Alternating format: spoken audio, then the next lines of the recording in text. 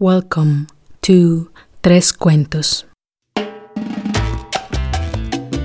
Today we continue our journey through the stories of Latin American authors. Today's cuento comes from a country which official language is Spanish, but it recognizes English, Miskito, Rama, Sumo, Miskito Costal Creole, and Rama Kai Creole as languages spoken by its inhabitants. We are talking about the intriguing Nicaragua, a country that has produced one of the most influential writers in the Latin American literature, one that dreamed of a Latin American united, Ruben Dario. Tres Cuentos, the literary podcast dedicated to the traditional narratives of Latin America, is supported in part by a grant from the National Association of Latino Arts and Cultures, the Andrew W. Mellon Foundation, the Ford Foundation, Southwest Airlines, and the Cerna Foundation, through a grant from the NALAC Fund for the Arts Grant Program. As well, Tres Cuentos is supported in part by a grant from Alternate Roots. The translation source of this cuento is the Spanish-American short story, a critical anthology by Seymour Menton, published by UCLA Latin American Center Publications, University of California, Los Angeles, and University of California Press. The story in particular was translated by Jill Givian. My name is Carolina Quiroga Stoltz, and now I invite you to pay careful attention to the following cuento. Perhaps at the end, you might reconsider the love and passion you feel for those jewels.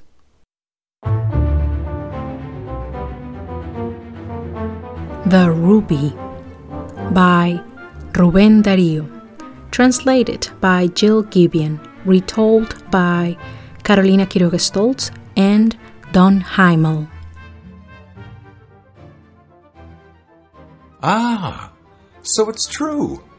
So that Parisian scholar has succeeded in extracting from the depths of his retorts, from his matrasses, the purple crystal with which the walls of my palace are inlaid. And upon saying that, the little gnome scurried back and forth from one place to another with short hops through the deep cave that served as his dwelling, causing his long beard and the bell on his pointed blue cap to shake.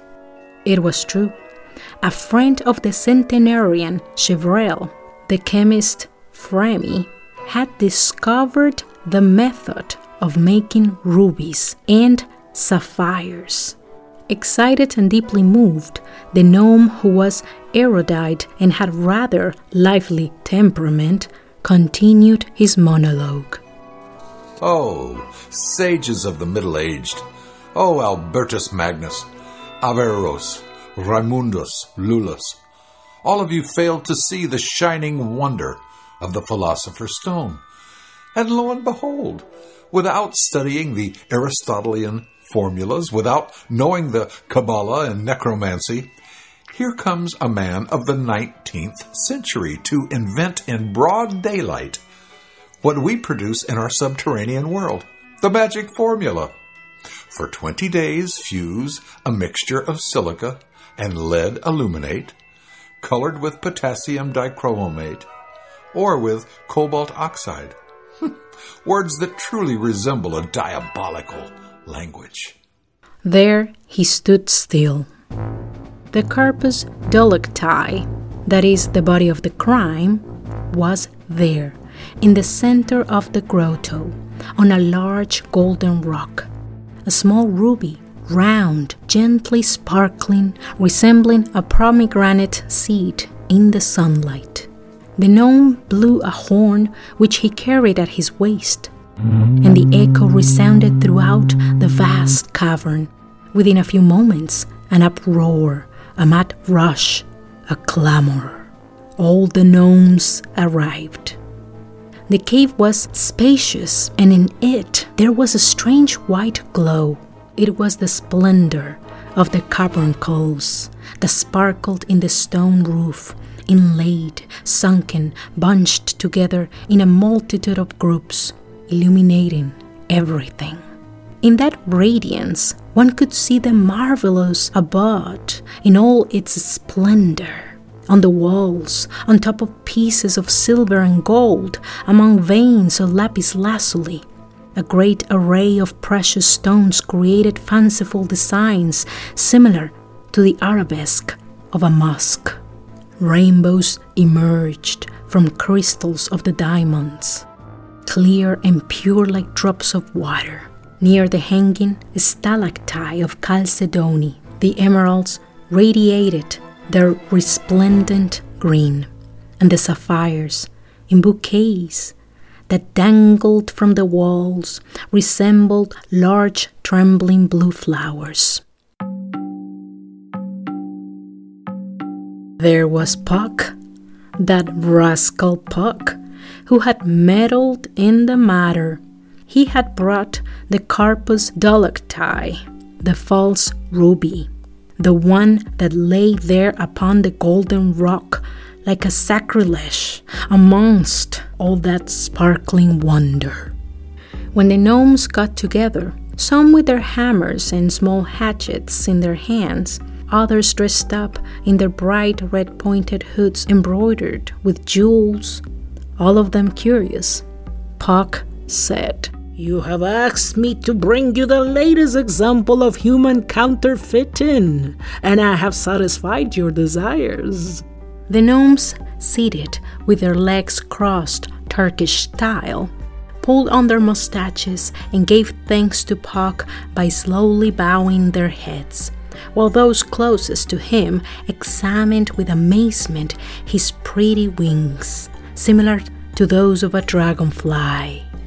So he continued, "Those rubies in the great city of Paris, while flying invisibly, I saw them everywhere. They sparkled on the necklaces of courtesans, on the bizarre ornaments of the parvenu, on the rings of Italian prince, and on the bracelets of the prima donnas." And with a mischievous smile, he continued, "I stole into a certain very fashionable crimson-colored boudoir. There was a beautiful woman asleep, and from her neck I plucked the medallion, and from the medallion the ruby. And there you have it." Everyone burst out laughing. What a jingling of bells! "Wow, that Puck sure is a devil."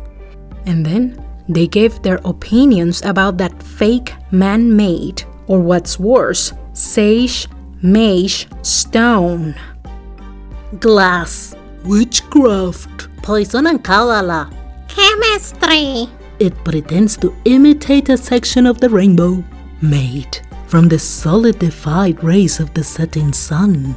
Well, in that moment, the oldest gnome, walking with gnarled legs and a long white beard that looked like a patriarch with his face covered with wrinkles, said, "Gentlemen, you don't know what you're saying." Everyone listened.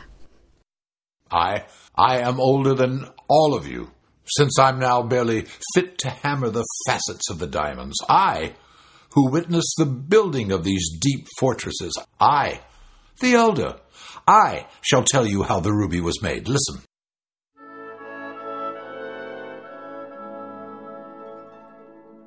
One day, our squadrons that were in charge of the diamond mines went on strike. A strike that shook the whole earth, and we fled through the craters of the volcanoes. The world was happy. Everything was full of vigor and youth, and the roses, and the fresh green leaves, and the birds in whose beaks the seeds enter, and the chirping bursts out, and the whole countryside greeted the sun in the fragrant springtime. The hills in bloom were full of harmony, produced by the warbling of birds and the buzzing of bees. It was a great and sacred wedding, orchestrated by light. On the trees, the sap glistened profoundly, and among the animals everything was stirring, either in the form of bleating or chanting, and in the gnomes there was laughter and happiness. I had gone out through an extinct crater. Before my eyes there was an enormous field. With one leap I put myself on a large tree, an old evergreen oak. Then I climbed down the trunk, and I found myself near a stream, a small, clear river where the waters babbled crystalline jokes to one another. I was thirsty. I tried to drink there. Now, listen more closely. Arms, backs, naked breasts, white lilies, roses, small ivory rolls topped with cherries, echoes of golden festive laughter. And there, amongst the foam, amongst the choppy waters, beneath the green branches... Nymphs? No, women. I knew which of the caves was mine. By banging on the ground, I made the black sand open up and arrived at my palace. You poor little young gnomes, you have so much to learn. I scurried along beneath the shoots of some new ferns, over some stones which had been polished by the foamy, murmuring current. And she, the beautiful one, the woman, I seized her by the waist with this arm which was once so muscular. She shouted. I banged on the ground. We descended. Above all was fear and wonderment. Below, the arrogant and victorious gnome. One day, I was hammering a chunk of an immense diamond which shone like a star and which broke into small particles with the stroke of my mallet. The floor of my workshop resembled the remains of a shattered sun. The beloved woman was resting on one side as human rose among sapphire flower pots, a golden empress on a bed of rock crystal, completely naked and magnificent like a goddess. But in the midst of my palace, my queen, my beloved, my beauty, was deceiving me. When a man is truly in love, his passion penetrates everything, and he is capable of transcending the earth. She was in love with a man, and from her prison she would transmit her sighs to him. They would pass through the pores of terrestrial crust and reach him, and he, equally in love with her, would experience sudden convulsions in which she extended her lips, pink and fresh like the petals of a centifolia rose. How could they feel each other's presence? With all my magical powers, I do not know. I had just finished my work, a huge pile of diamonds all made in one day. The earth opened up its granite crevices like thirsty lips, awaiting the brilliant breaking of the rich crystal. At the end of the task, tired, I broke one last rock with my hammer and fell asleep. I awoke a little while later upon hearing something like a moan. From her bed, from her quarters, which were richer and more dazzling than those of all queens in the Orient, my beloved, my abducted woman, had fled in desperation.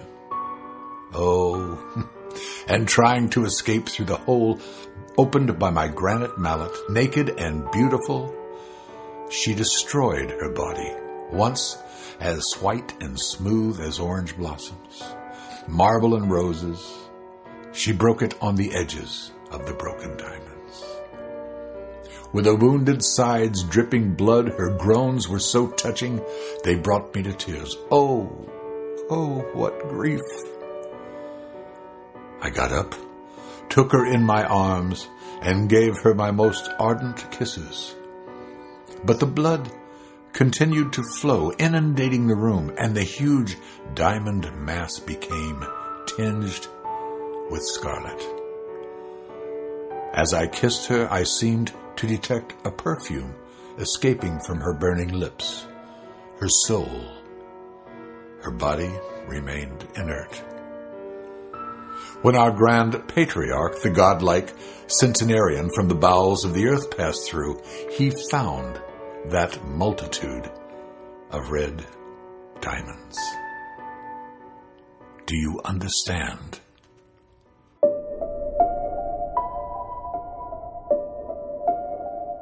The gnomes very gravely rose. They examined more closely the false stone, the work of the sage. Look, it doesn't have facets. It has a dull gleam. Impostor. It's round like the shell of a beetle. And in turn, one by one, they went to pull out the walls pieces of the arabesque. Rubies as large as an orange, red and sparkling like a blood-tinged diamond. And they said, This is ours. Oh, Mother Earth. It was an angry orgy of brilliance and color. And laughing, they began to throw into the air giant luminous stones. Suddenly, with all the dignity of a gnome, the patriarch said, Well then, we condemn it. Everyone understood.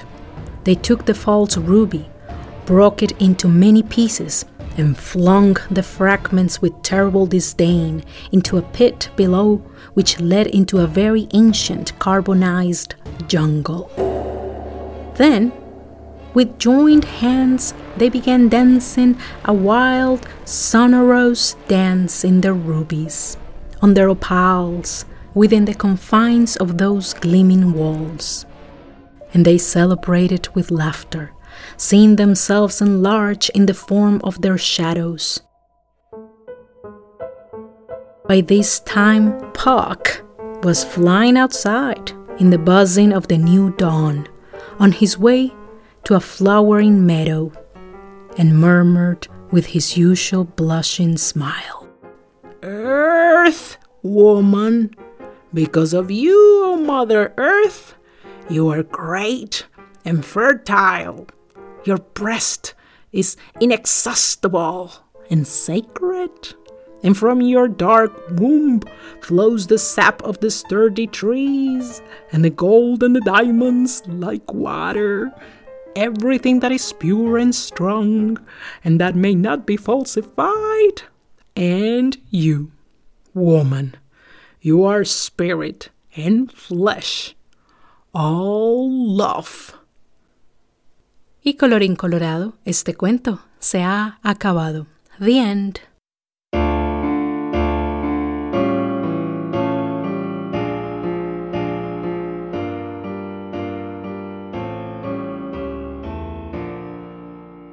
Very well, friends, let's talk. Two of Ruben Dario's life concerns were the increase of materialism in our societies due to positivism, the philosophical system based on rationality, and the disunity of our countries. Both issues are somewhat seen in the story. Humans and gnomes are somewhat obsessed with precious stones. The first found a scientific way to counterfeit a ruby, and for a moment the gnomes admire the fake piece. But it is only until the patriarch gnome tells the story of how the first rubies came to have their distinctive red color from the blood of his beloved, the woman he had kidnapped, that the gnomes realize how unique are the gems that they laboriously extract from the earth. And again, all the gnomes are united under the banner of that romanticized past story. Their hard work and the exquisite stones they give shape. Thus, we will talk about the often romanticized past and the banners that unite us. In other words, today we will look at the political times in which Ruben Dario lived and how he responded to that. My hope is that it will give us a better understanding of his full body of work that at times seemed contradictory. I encourage you to read his work since he was a very cosmopolitan man and a prolific poet, writer, and journalist. Félix Rubén García Sarmiento was born on January 18, 1867 in Nicaragua and died in February 6, 1916, in his home country after having traveled extensively throughout Central and South America and Europe. In the literary world, he was known as Ruben Dario and accredited as the one who initiated the Spanish-American literary movement known as Modernism that flourished at the end of the 19th century. By the time Ruben Dario was born, the Central American countries that we know today as Guatemala, Salvador, Nicaragua, Costa Rica, and Honduras had gained their independence from Spain 46 years earlier. This occurred as the result of the Act of Independence of Central America on September 15 in 1821. Since these countries were in a way born at the same time, like quintuplets, they spent at least another century trying to become one republic. By 1880, Ruben Dario was 13 years old and had already published his first sonnet in a newspaper. At the same time, a third forceful attempt to unify the neighboring countries was executed, this time led by the Guatemalan president Justo Rufino. But of course, it didn't work, and the initiator was killed. However, those in hopes of having a stronger and larger Central American nation did not give up, and there were a couple of more attempts. The fourth one lasted 2 years, from 1896 to 1898, and was called the Greater Republic of Central America. The last attempt to create a united republic happened in 1921, but it failed after only 6 months.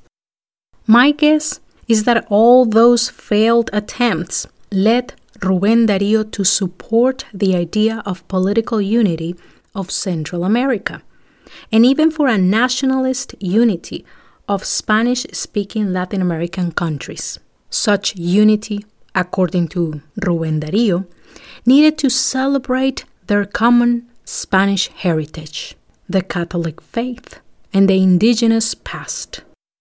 Oh, that past that is often romanticized in tales like the gnomes story of the ruby. Dario hoped for Latino America to be united, and for him, a good start was the shared indigenous history of Latin America. Dario admired the greatness of past civilizations. He said, "If there is poetry in our America, it is in the old things, in Palenque and Utlatlan, in the legendary Indian, and in the courtly and sensual Inca, and in the great Montezuma on the golden seat." For instance, in his poem to Columbus, Ruben Dario weeps for those good old days. Ill-fated admiral, your poor America, your beautiful hot-blooded Indian virgin, the pearl of your dreams, is now some hysterical woman who has convulsions, tics, and pallid skin. A disastrous spirit has occupied your land, where once united tribes lifted their masses high. An endless civil war has gotten out of hand. Those of the same race fight and watch each other die. If only white people could have had the same ways of Atahualpa, Montezuma, and other great kings. When the iron rays of the Spaniard seeds were sown in America's wombs and grew, there was a mix of great Castile heroic deeds with an indigenous mountain fortitude, too. Here is another example of how much he admired the indigenous past. He dedicated the following poem to the great Toqui Mapuche leader, Caupolicán, who led the resistance against the Spanish conquistadors in what is modern-day Chile. He walked, walked, walked. The daylight saw him. The dusky evening saw him. The cold night saw him. And always the tree trunk was on the Titan's back. The chief, his thrilled clan acclaims him. He walked. Dawn said, enough. And the tall brow of great Caupolicán was lifted up. So it's pretty clear that he had almost a devotion for the indigenous past. But before we move on, I want to reflect for a minute on the idea of the indigenous past or history, because I feel that the expression tells us that the idea of vindicating anything that was indigenous can only be considered in the past tense. Therefore, the inclusion of indigenous communities in the political and economic affairs of all Latin American countries rarely has ever been part of the debate, because their past has been romanticized. It's often only their glorious history and monuments that matter, not their present. I venture to say that there is respect for the distant indigenous past, but disdain for the current indigenous people situation. Thus, Latin Americans struggle so much to recognize the living native communities as worthy of our admiration and brotherhood. Now, I am not criticizing Ruben Dario for his interest in the indigenous people's past and apparently disinterest for their present. I appreciate his concerns and for raising awareness, but he was stuck in time. Part of that was the whole idea of being united under a common faith that for centuries had been trying to tame the souls of women and minorities. But in Ruben Dario's defense, I'll say that he was one of the few that pinpointed the matter. So that's a start. But let's go back to Ruben Dario's political ideas. Unity was primary for the success of our newly born countries. And a good role model of unity was the United States. Indeed, since Ruben Dario's times, the idea that the United States is the role model for all Latin America has been engraved in people's minds. This at least partially explains why we hear people comparing their small countries with the big giant and thinking that everything is great and perfect here. I'll give you a silly personal example. When I first came to the United States to study, I was in a phone conversation with my mother one day, and I told her that I had seen a roach in my dorm. She thought I was lying or not seeing right. To her, it was impossible that the United States had roaches or rats. And like my mother, many have similar and more distorted ideas about the U.S. I'll say that one thing is sure. The U.S. is good at marketing their victories and washing their dirty laundry at home, as they say in my country. And Ruben Dario knew that. He was aware of the United States' voracious political appetite. He and many other intellectuals of his time protested the intervention of the giant of the North. For instance, during Ruben Dario's time, the United States successfully achieved the acquisition of Puerto Rico and the protectorate over Cuba after their war with Spain in 1896, when they supported Cuba's independence from Spain. Second, the U.S. built, owned, and operated the Panama Canal since 1903. And in a very sneaky maneuver, the U.S. acquired Panama from Colombia by facilitating a revolt that resulted in Panama's statehood.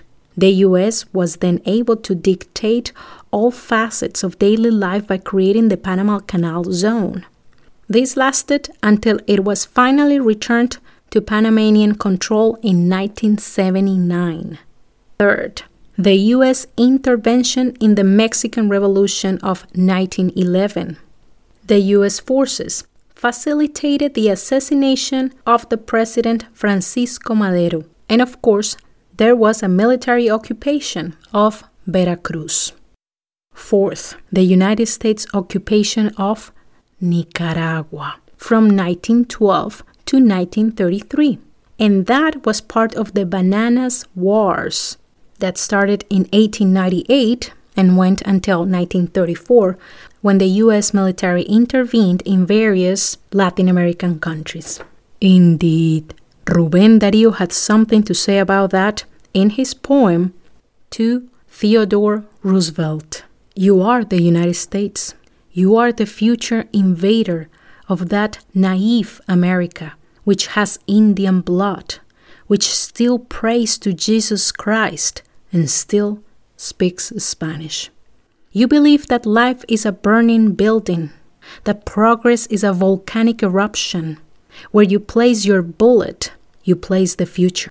No, the United States is powerful and great. When it shakes, there is a deep-seated tremor that moves down the enormous vertebrae of the Andes. Despite his criticism of the U.S. foreign policy regarding Latin America, Ruben Dario admired their capacity to unite to reach a common goal. This in contrast to our countries that are continuously fighting each other and retarding the growth of the region. And this is how Ruben Dario expressed his admiration in the poem Saluting the Eagle. Welcome, magical eagle, with strong and enormous wings. You cast your great continental shadow throughout the south.